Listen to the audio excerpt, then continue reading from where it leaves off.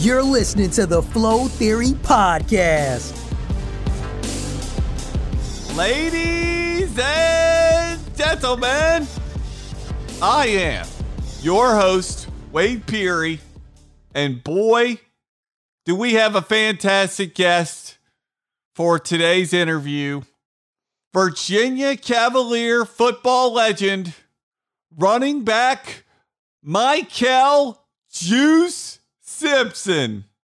The man gashed the Maryland Terrapins in 2007 for 271 all-purpose yards and 2 touchdowns. His 271 all-purpose yards were good enough for 6th most all-time in UVA football history, ladies and gents.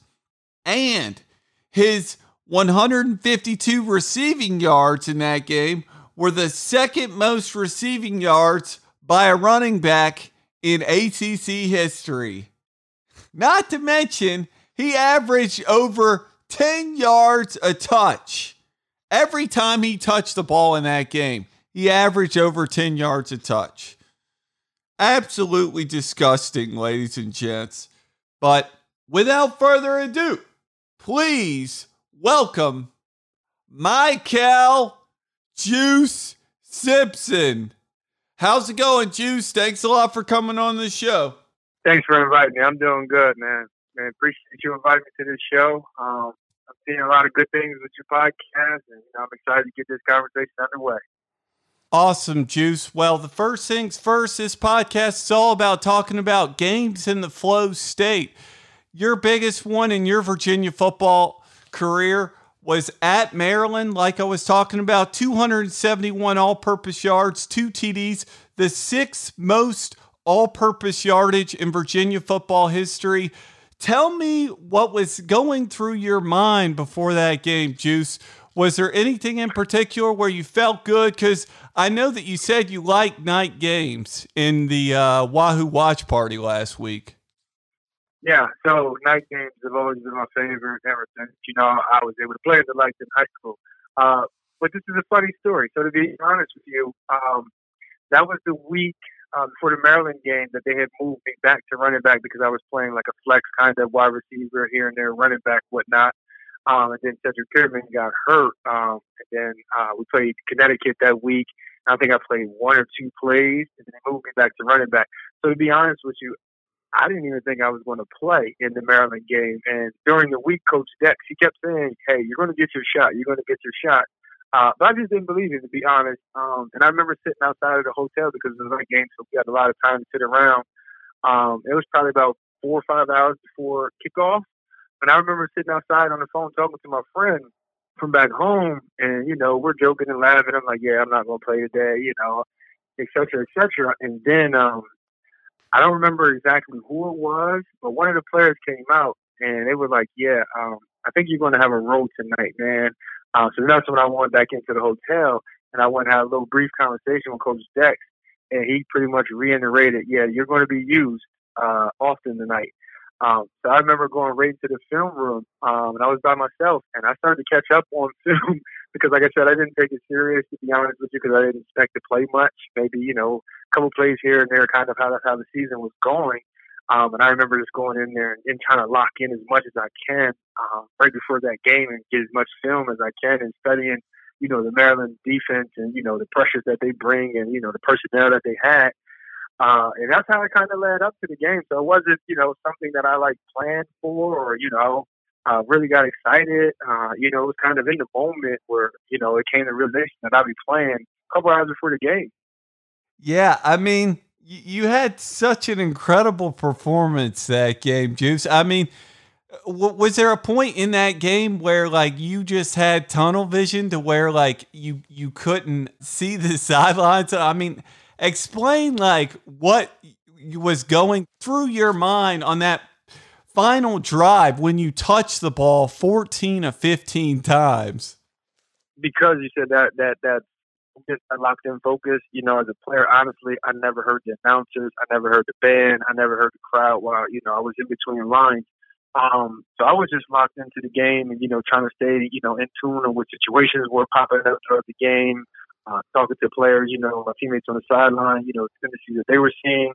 And to be honest, I didn't even realize I touched the ball the final 15 out of 16 plays, or that I had, 150 yards receiving, 119 rushing, because I was just so caught up in the game. When we were leaving to head back to Charlottesville after the game, that was the first time I got kind of to my phone.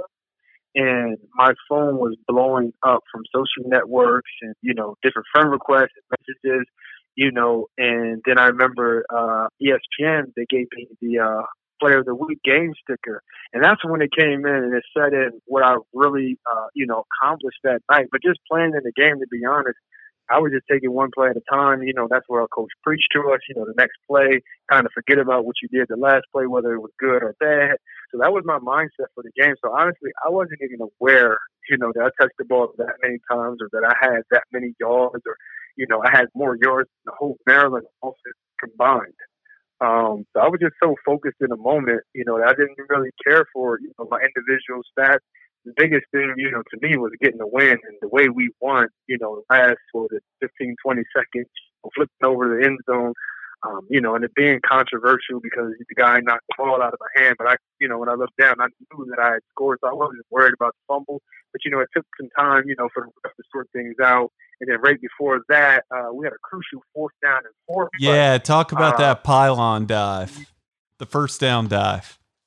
Yeah, so actually, I screwed that play up. If I would have followed Brandon Albert, around to the outside, it would have been a clean walk-in. But my mindset was, I need to get straight downhill and do whatever I have to do to get this ball over the end zone. It created a pile, so it left me, my only option was to jump over.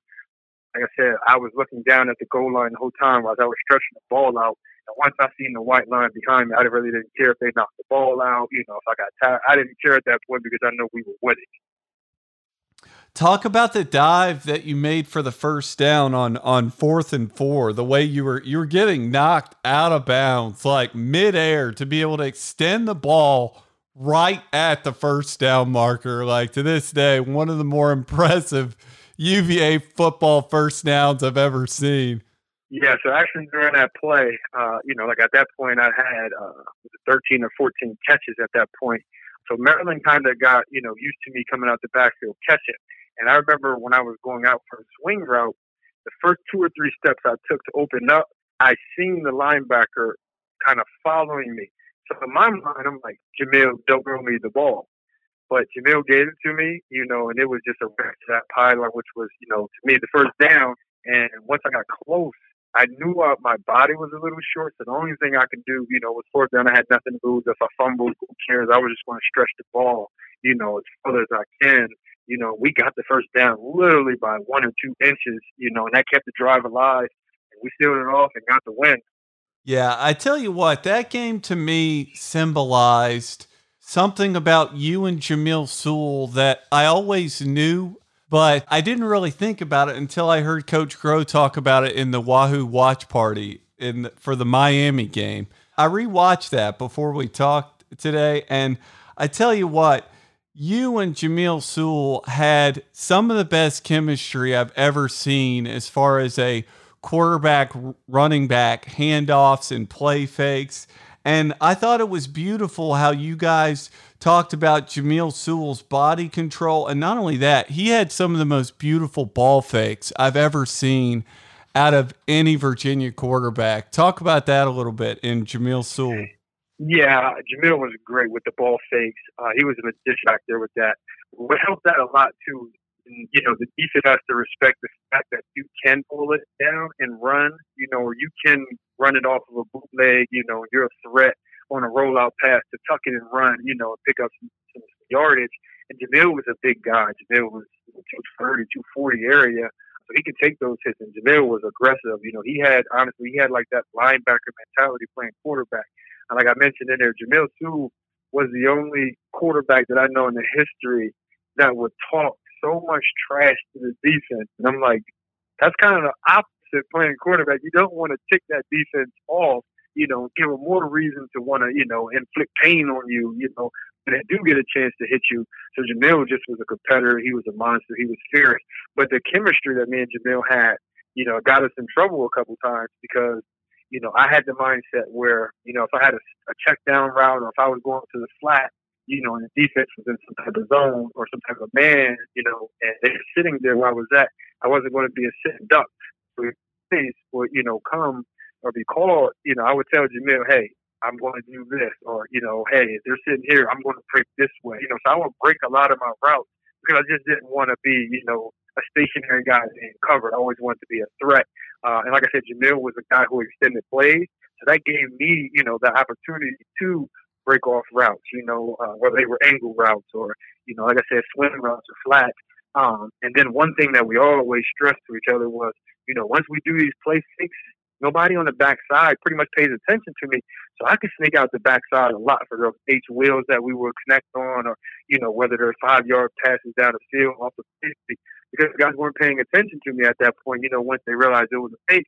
And they didn't realize, that I was really a threat, I think that was probably my biggest asset to my game was, the ability to catch, and run and make plays, out of the backfield. I just lined up in the back of it all the time. I saw someone's scouting report, this guy, a writer named Jay Hu online, and he wrote about your running style. He talked about how you were a glider. And I was like, you know what? That's really the best adjective I can use to describe your running style. It was kind of like you were floating on air. You just kind of glided across the field. Is that the way your running style's always been? Yeah. So, my dad, he's obviously watched me, run more than anybody in my life running football. And he always, compared me to the Eric Dickerson style. I'm fast, but it's deceptive. You don't really think that I'm, running full speed, because like I said, it looks effortless, and I think that kind of honestly one of the things that I got for in practice, because it didn't appear that I was practicing harder, but that's just the way I was, developed to run. So like that caused some confusion, and it cost me some playing time and whatnot. But, once we got to the game, you've seen the same style that I had in practice, transformed over to the game. Like I said, I was always prepared, at that point, I wasn't even playing before the Maryland game. Really, like I said, just be able to go in there and have 28 or 29 touches. I didn't check out the game. I wasn't never tired, so like I was working my butt off in practice in the weight room and stuff. But sometimes, it just went unnoticed because, like you said, it looked effortless. Like I was just gliding. Yeah. That 2007 team, really one of the more special teams in Virginia football history, Juice. You guys won 5 games by 2 points or less that year, an NCAA record. Talk to me about the togetherness of that team and the way Al Groh talked out. You guys just never really panicked throughout games. Yeah, well, Coach Groh's motive always was the next man up. So if somebody got hurt or, somebody had to miss a game, we always had that mindset that the next person, was capable of doing, the job just as good. And also, I have to give a lot of credit to our strength coach that year, Coach Bailey. And, those were some of the most workouts that I've ever experienced, from any strength coach, at any level. And like I said, that night before, the actual summer camp kicked off, we had a midnight workout, where guys came in war painted. They wore, rags around their head and, cut up the shirt. We just had fun with it. But it was that band of brothers mentality that we had. Everybody, with that team, we hung out, off the field as often as we can. We sat in the locker room and we had tons of conversations, building, that trust and that relationship. So I think that was the biggest thing, our leader, of that team, Jim Bill and Chris Long, they never, thought that they were bigger than a team or anything, above anything. Those guys were literally doing anything that, every team was doing, and that's the tone, when you see your best players, with the freshmen, embracing the sophomores and stuff like that, because usually you don't get that, in a lot of programs, and especially a lot of, proven athletes, they come to this sometimes, and, they're not there for want to deal with, other stars on the team. Man, it was no matter how much you played, whether you played red shirt, everybody viewed each other the same. I think, like I said, that bond for that season, to trust each other and trust the process, no matter how hard those games got, whether we got down 10 points or 14 points, we all knew, at some point, it's going to click for us. And, They said Coach Grove prepared us, for those situations and those moments in practice, with hardball situations, fastball situations, just preparing us for those things. So we got to the game, it wasn't so much of a stress. And, it was kind of like second nature because we already repertorized those things. And, offense for that year that we won against that defense, man, sometimes it was harder in practice, than the game was, Clint Simpson and, all those guys on the other side, man, those guys were physical. They were tough. So we got to the games, man, we were like, yeah, we're ready. We're ready. Yeah, that defense was definitely loaded. One of my other favorite wins from that 2007 season, one of the best wins in Virginia football history, is when you guys closed down the Orange Bowl in one-sided fashion, 48-0, just an epic win for Virginia football. You said you were nervous before that game because they had all the Miami stars there for that one. Benny Blades, Michael Irvin, The Rock. They were all there, yeah. But it was like my favorite quote from Chris Long after that game was, he said, "We were just excited to come down here and be a part of history." Absolutely. And like I said, Coach said that the whole time. It's going to be a bunch of stars, NFL guys and Hall of Famers on the sideline. But one thing to do is not put on that Miami Hurricane uniform and go inside those lines. So, we got, caught up in, some of that hype. But once, the ball got kicked off, it was like, hey, those guys can't help this team. But, referring back to you saying I was nervous, yes, that was the only time that, in my entire career from little kid football to high school to college, that I was nervous. And, just growing up watching the Miami Hurricanes dominate, the late 90s and early 2000s, you'd see the videos, that they had games, in the 80s. So they had this mystique with them. People feared Miami, and like I said, at that point, the Virginia team having never won in the state of Florida. I think we were like 0-19 or 0-17. 0-15. Yep. Okay, 0-15. Yeah, I knew it was something like that. We wanted to change that. Like I said, I went in the locker room early. I asked Coach Dex, hey, can I go? My stomach's it's a little rumbly right now. But like I said, once the ball got kicked off, all those jitters went away, the nerves went away, and it was, back to business. I thought it was fascinating how Jamil Sewell compared you to Percy Harvin in practice. The funny thing is, did Keith Payne tell you any stories that he had about Percy Harvin from high school? Yeah, so he didn't really get into any stories, but, they played in the state of Virginia for the state championship, of course. So, as, Virginia players, we follow, the state championship. So we heard a lot about Keith. We heard a lot about Percy. And, they won that game. They upset Percy and them in the state championship. And Keith, they said Keith played corner a lot that game. And, he kind of covered, Percy. I'm sure he had help. I didn't watch the film. We all know what type of athlete Keith was, running the ball. He was very physical. A guy that big, able to, kind of not lock down, control such an explosive athlete. We went on to see what Percy Harvin did down Florida. You see what he did, at the professional level. It was crazy to hear, the story. Oh yeah, Keith Payne shutting down Percy Harvin to this day. One of the more impressive things of Keith Payne's football career, just absolutely epic. I wanted to ask you about going up against Calais Campbell, Miami Hurricanes. What'd you think of him? He's one of the more gifted defensive football players I've ever seen. Wow. Man, he was amazing. And like I said, I can recall one play. It was a fake, actually. I think it was like a bootleg, and Jamil got rid of it quick. But I just remember getting up off the ground. I was on the ground, Jamil was on the ground, and Brandon Albert was on the ground. So if one person can knock down three people, and Brandon Albert was massive as well, that shows you the strength, that he possessed. And he was fast, too. He wasn't, a big guy that was slow. He can move. I remember actually maybe the third or fourth play of the game when I broke about a 25-yard run, he was the guy down the field on the tackle. Like, that guy was all over the place. It shows, every Sunday that guy just, he's late in his years, in the NFL, and he's still dominant. He got Defensive Player of the Year a couple years ago. So the guy is a phenomenal athlete, phenomenal freak. He played with such tenacity. And, yeah, he was a guy on that team that stood out. So, like, when you broke the huddle, he was one of the guys that I found first. Absolutely. Nothing but great things to say about Calais Campbell. Yeah, you played with a really good offensive line in that 2007 campaign. Brandon Albert, Eugene Monroe, Will Barker. Uh, Brandon Albert, really one of the best pulling guards in Virginia football history. Elton Brown is up there as the best, but Brandon Albert was right up there as far as I'm concerned. Talk about Brandon Albert and how talented that offensive line was for you that year. Brandon, we call him Sweet Feet. Brandon, we played basketball. Brandon can move, like a small forward. Brandon was great on his feet. Brandon can dance tremendously great. So the type of athleticism that he possessed. But one thing I want to say is Jordan Lipsy, man, I think he was the glue to our offensive lineman. He was the one making all the calls. He was undersized, but man, he played his butt off every game. And people don't realize as a center, he was pulling and leading for a lot of those perimeter runs.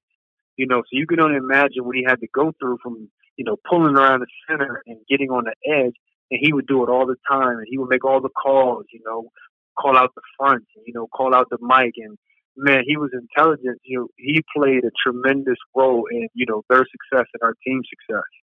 That starting five of that offensive line, tackle to tackle, all those guys were really highly recruited coming out of high school. From Yorty Lipsy, Ian Yates-Cunningham, Barker, Brandon Albert, and Eugene Monroe was the #1 player in the country coming out of high school. Absolutely. I mean, that guy, to this day, Eugene Monroe, probably the most dominant offensive lineman I've ever watched on tape coming out of high school. That guy would destroy people in Plainfield, New Jersey. He was a monster.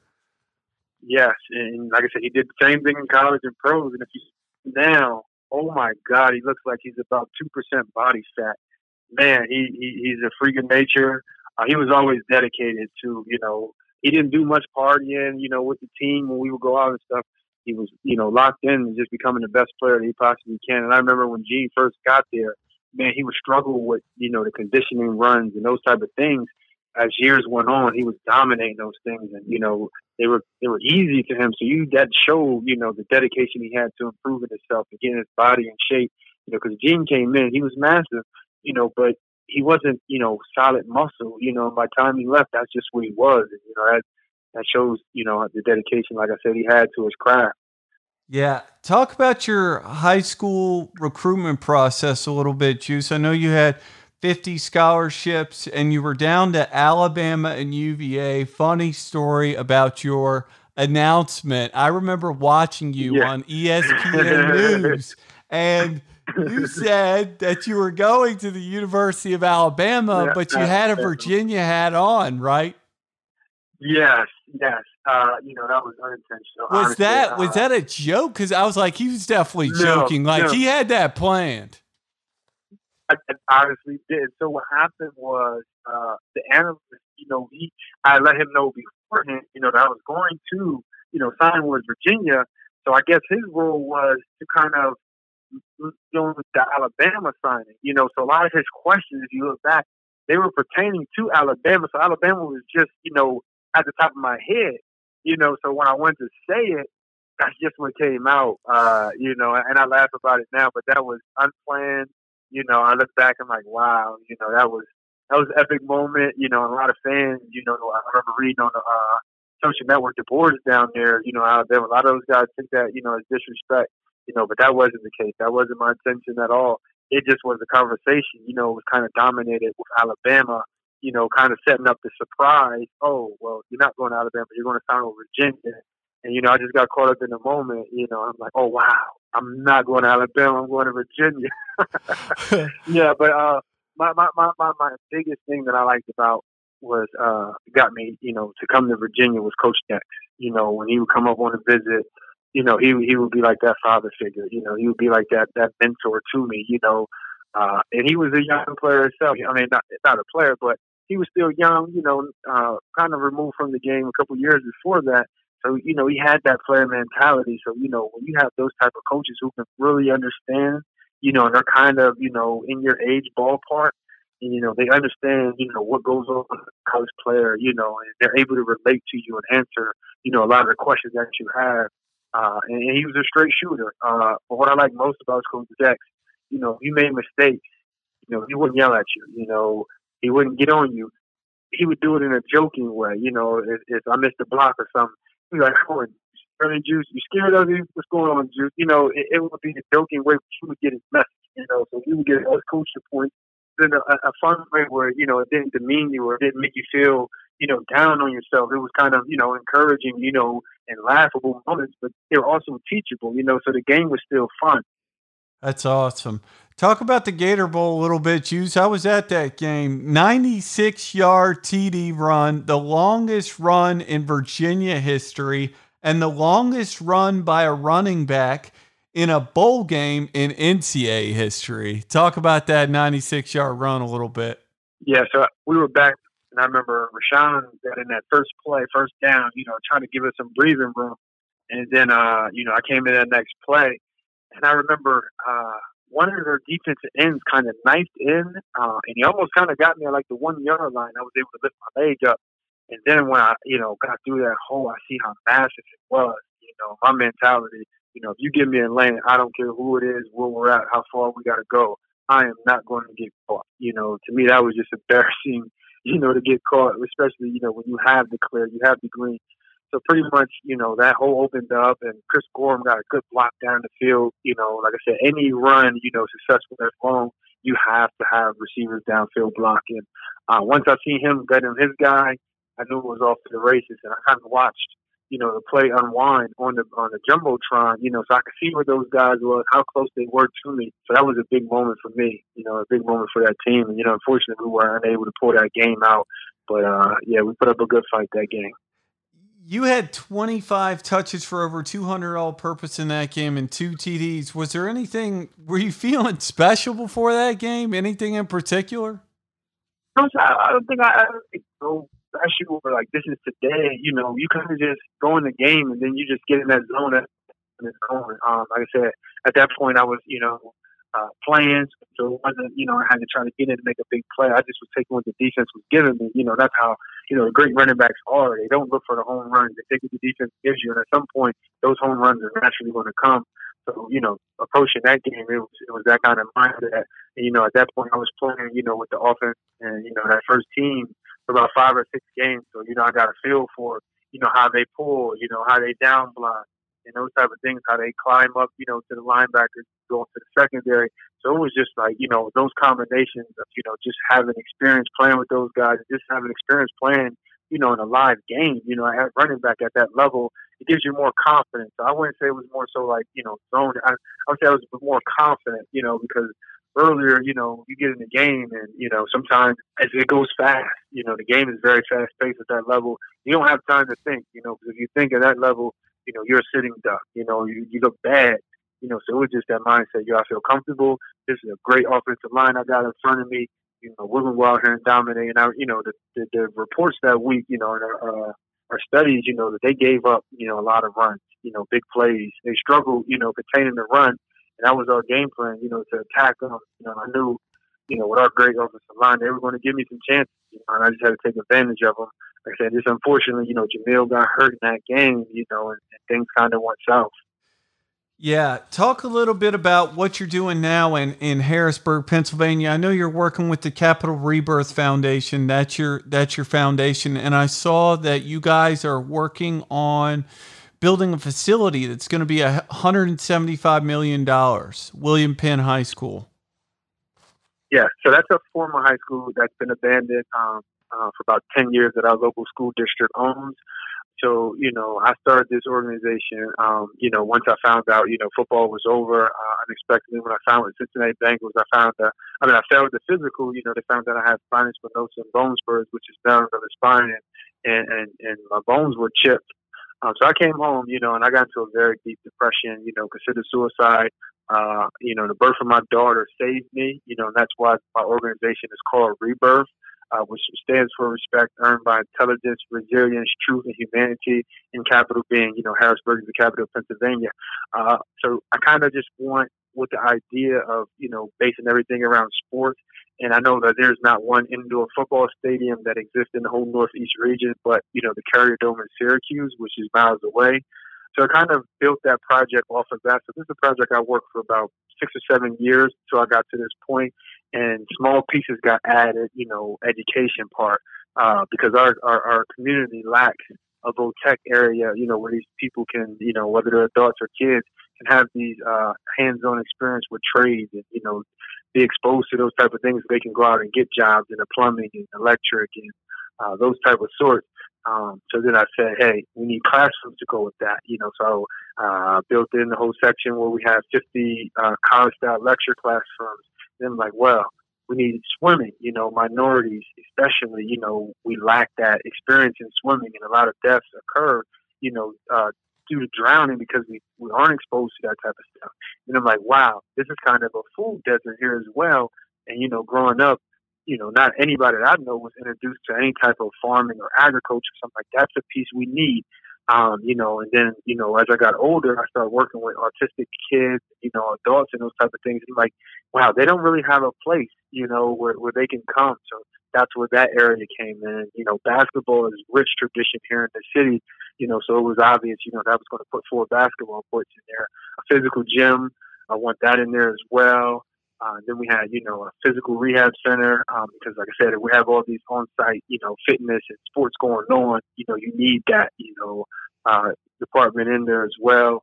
And then when I thought about it, I said, hey, a daycare will fit great in here, get these kids exposure to the swimming, exposure to the agriculture, exposure to, working out properly and healthy, and what that does to your body, especially with education. And then, I wanted to add an indoor playground on top of that area because, like I said, we face winter up here. So, we're pretty closed for 6 to 7 months. So these kids can't get out and go to the playground, so they're not as active. And, that fight against obesity, that, encouragement, for social, bringing people together.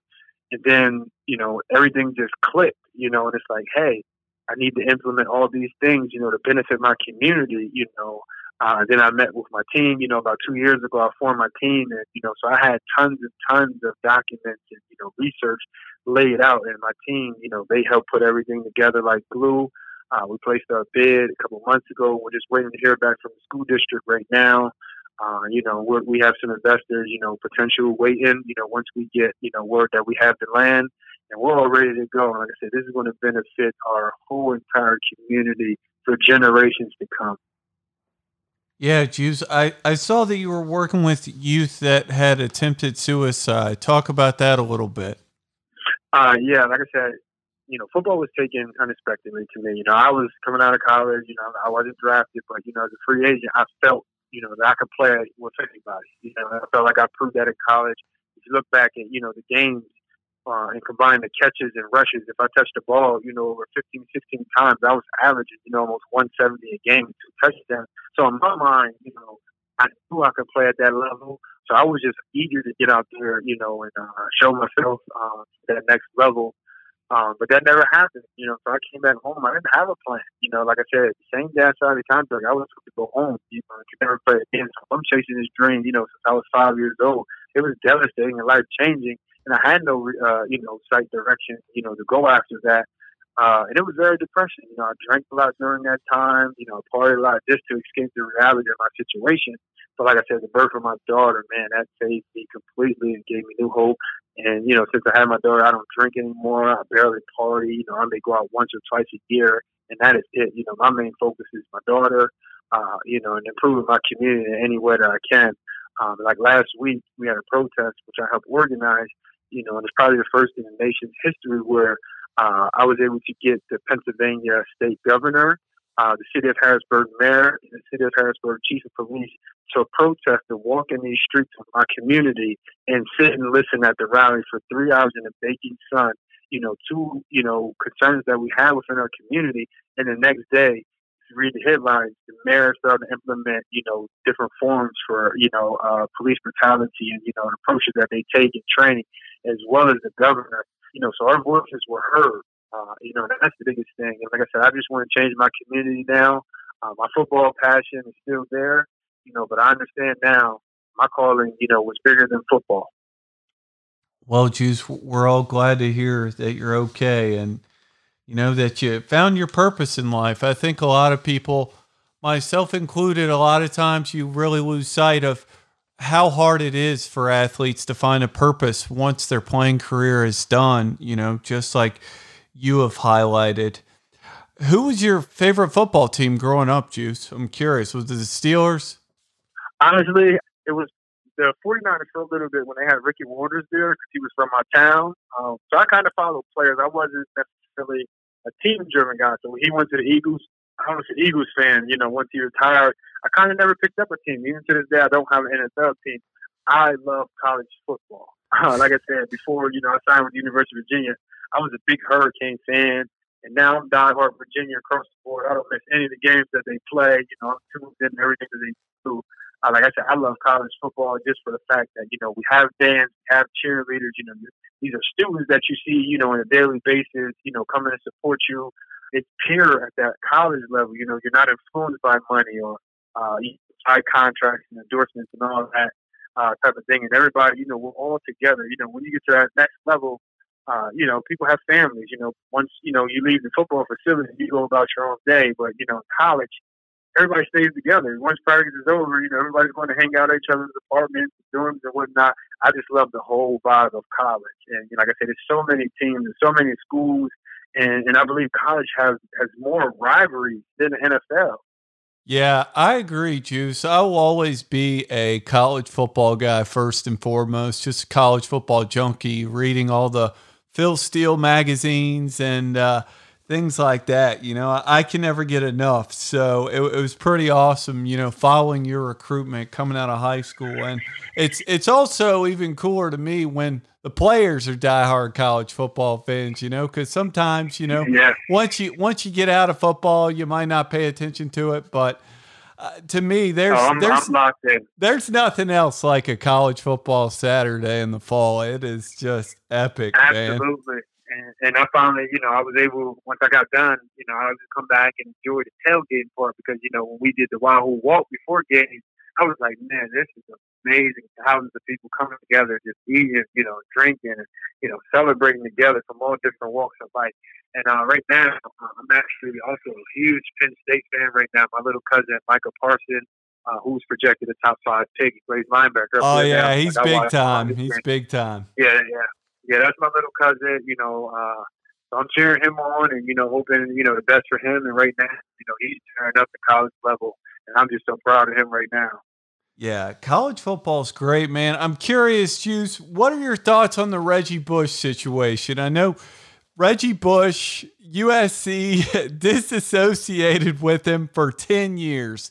My thoughts, personally, I thought it was all bullshit. I thought it was ridiculous that they took his Heisman away, for one. I thought that was ridiculous. Step 2, I think the fact that USC had to disassociate from Reggie for 10 years was ridiculous because, I don't care what anyone says, okay? Sure, he got money, okay? But it's not a performance-enhancing thing, Absolutely. He earned that Heisman. You cannot take the man's Heisman trophy away. It really pissed me off when out of all the players in the Heisman that have won the Heisman Trophy, they decide to single out Reggie Bush. It's like, do you really think that none of the other guys have cheated? Come on, man. I thought it was totally ridiculous how they singled out Reggie Bush.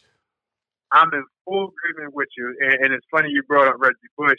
So when I called Coach Groh coming out of high school commit, that's why I asked to wear because, Reggie Bush is, I feel like we kind of had similar games where, he would line up the receiver, he was a threat out of the backfield. But that whole USC, banning him for 10 years, that shit never took place. Number one, USC was well aware of what was going on. Trust me, I know.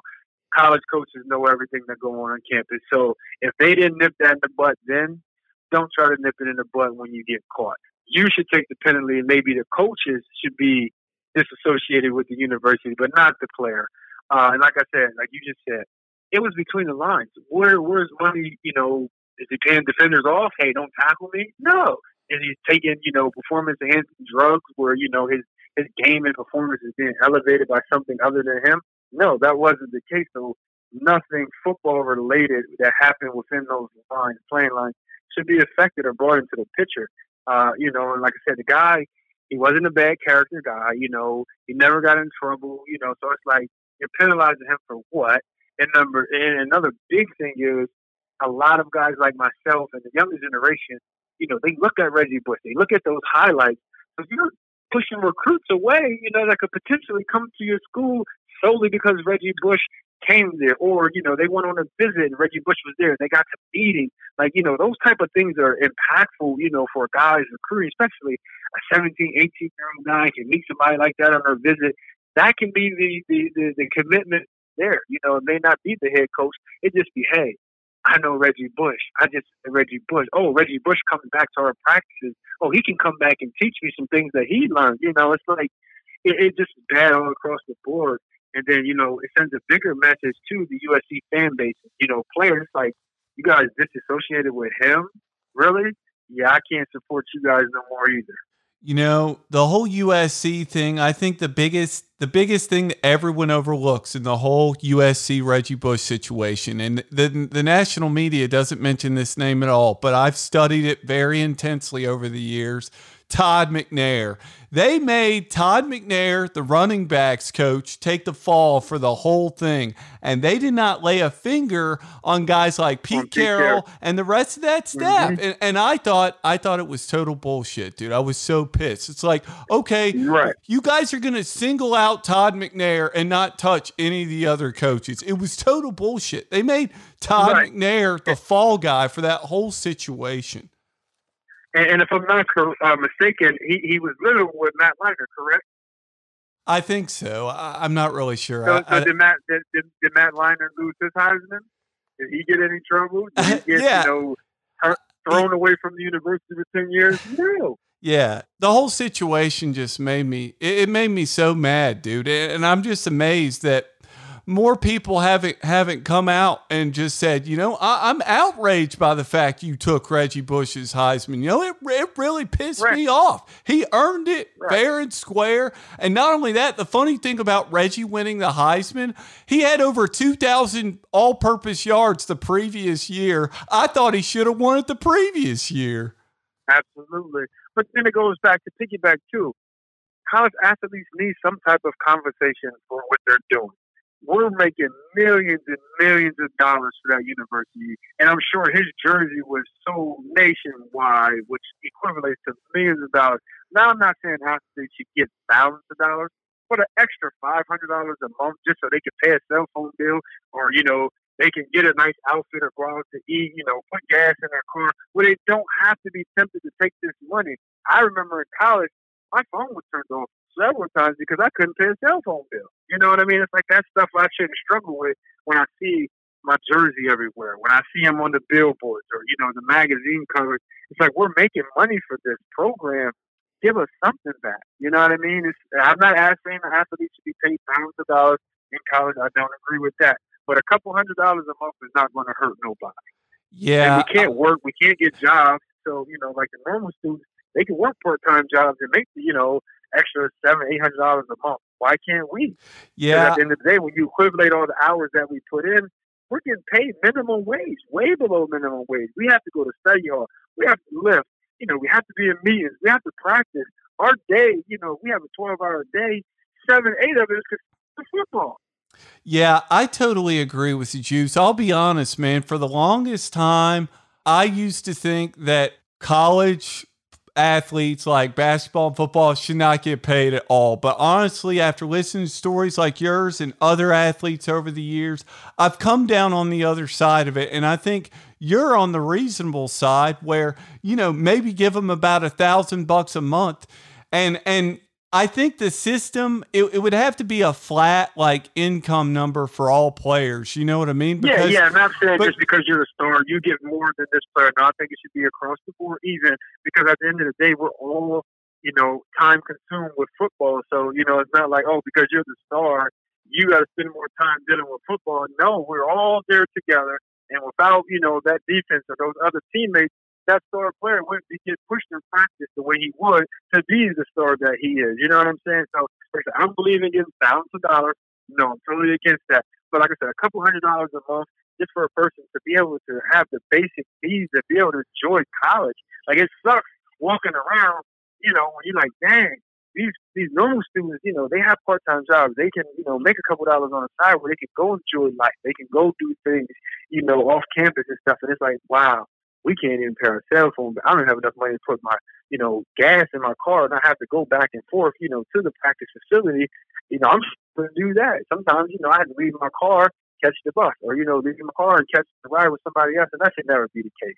Yeah, I agree, Juice. I think they need to set up some sort of a stipend system. I'm curious, Juice, what are your thoughts on the new endorsement rule that players can make money off of their likeness with advertisements? Talk to me about that a little bit.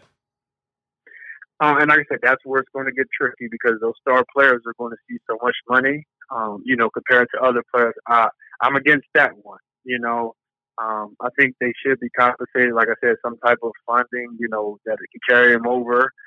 Maybe, hey, if you're a star player, hey, you deserve a vacation somewhere that'll be paid for, but I don't think they should have that physical money. Even like during our time, we were on the NCAA college PlayStation game and, Xbox game. If they would have just gave us a free copy of the game, I would have been super happy, because during that time, we're kicking out that $63. I can say, just give me a copy. It's not even going to cost you that much, Just give us something, to satisfy us, but don't just take full advantage of us and don't give anything in return. Yeah, I agree, man. Dude, I miss NCAA football so much. Like, if the creators of NCAA football ever listen to this, please, God, find a way to get the game back, absolutely. Please. Give the players a free copy. I'm sure they'll be happy. Or, give it to them, 2 weeks in advance. Something, till college football is made again, I'm not ever buying another gaming system. Oh, man. I mean, it used to be so much fun playing with Billy McMullen and Bryson Spinner and Wally Lundy, all the Virginia players. I mean, I remember I used to want Gerard Mayo to go to UVA so bad, and I created him in NCAA football, and I gave him like a shaded visor and everything, and he'd win the Heisman. Like, dude, I love playing with my dynasties in NCAA football, Virginia, man. I miss that game so much. Yeah, that's the only game I could play so long. Like I said, you get into that whole recruiting part. Like a lot of times I would get, small school, and I would fix the schedule to play all the big schools. So, now my program is being built up. Just building a program, that was wonderful too. Like I said, just playing with yourself was amazing. Guys back home would call me, hey, I'm playing with you in the game. Wow, you're fast on the game. And that stuff is priceless. It's priceless. Talk to me about Virginia basketball, Juice. Did you follow Virginia basketball in our run to the national title? Oh, absolutely, I did. And that program is becoming a staple. Like I said, our coach has more wins. Coach Bennett has more wins than, the past 5 years in North Carolina and Duke and all those, ACC basketball powerhouses that we, are typically seeing. And the way I like, he builds a team off character. It's not a coming in there dominated player where he's going to come in there 1 year and, he's out going to the NBA. It's a fundamental system that he's bringing, and guys are playing, 3-4 years together and building that rapport, building that relationship. And you see it, like I said, our championship run, we were pretty much out of it the game before. We threw that pass down the court and made that shot. That's because those guys built that camaraderie up, over years. It's not that one and done type of team, man. I love what Coach Bennett is doing down there for that basketball team. And I love, our football program is coming together. It's like, wow, UVA sports is becoming a force. Absolutely. To be reckoned with across the board. Because we were always great at lacrosse. We were always great at soccer. We were always great at swimming. Now we're starting to come to forefaced with the two dominating sports, which is, football and basketball. Man, our university, we're up to something great. And then we're building that new complex, sport complex come in. I'm not sure when it's supposed to be built, but that's only going to encourage more recruits to come and, be able to assist our athletes in a way better way. I'm excited for UVA sports right now. Absolutely, Juice. I was down at Miami for the Orange Bowl. That was a classic game. I mean, we came up a little short, but I loved how the boys competed in that one. I knew I was sitting in the second row, and I knew I was behind the Florida bench, and I knew once Bryce Perkins was able to get that ball in the back of the end zone to Cease Dubois that he was coming down with that rock. Oh, absolutely. He didn't drop nothing, did he? He had some sure hands. And I'm shocked, NFL scouts didn't realize that man's hands are glue. And, he didn't go third or fourth round. Like that's how I viewed him. That's the type of talent I thought he had. Yeah, I was blown away, Juice. Really, the NFL draft is always a puzzling thing to me. I think it's like a lot of things in life, you really can't predict what's going to happen. And there's always just mind-blowing surprises. Like the stats that Bryce Perkins put on the football field the past 2 years and the fact that he went undrafted, to me, is just mind-blowing. I mean, he's one of the best quarterbacks in ACC football history. Absolutely. And I honestly thought that, the Baltimore Ravens, with having Lamar Jackson there and him being very similar, that they would go ahead and pull the trigger and take him, in fourth or fifth round, somewhere at least, in case Lamar gets hurt. The offense is still running the same way because Bryce is that dynamic player, as Lamar Jackson. I think, I remember seeing some statistics and stuff.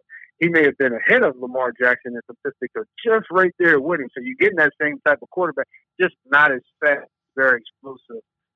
He has a good arm, and he spins plays, and it was a joy watching him. We got him transferred in. It was a mystery. What is this guy going to do? What is he going to bring to the table? He's the reason, our football program is on the uprise. Coming in, he was a mystery. And just seeing him progress every season, putting the ball where it needs to be, tucking it and running and being a threat. Like I said, he's not as fast as Lamar Jackson, but he was just as effective.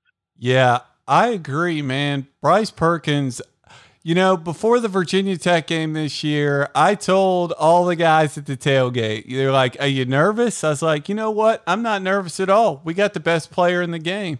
And I knew in my heart of hearts that Bryce Perkins was not going to let that disappointment of last year's Virginia Tech game, he was going to extinguish all of that pain. And for him to have those 2 breakaway runs early, I mean, it filled my heart with so much joy. I knew he was going to do it, man. Bryce is a incredible person, man. What a warrior.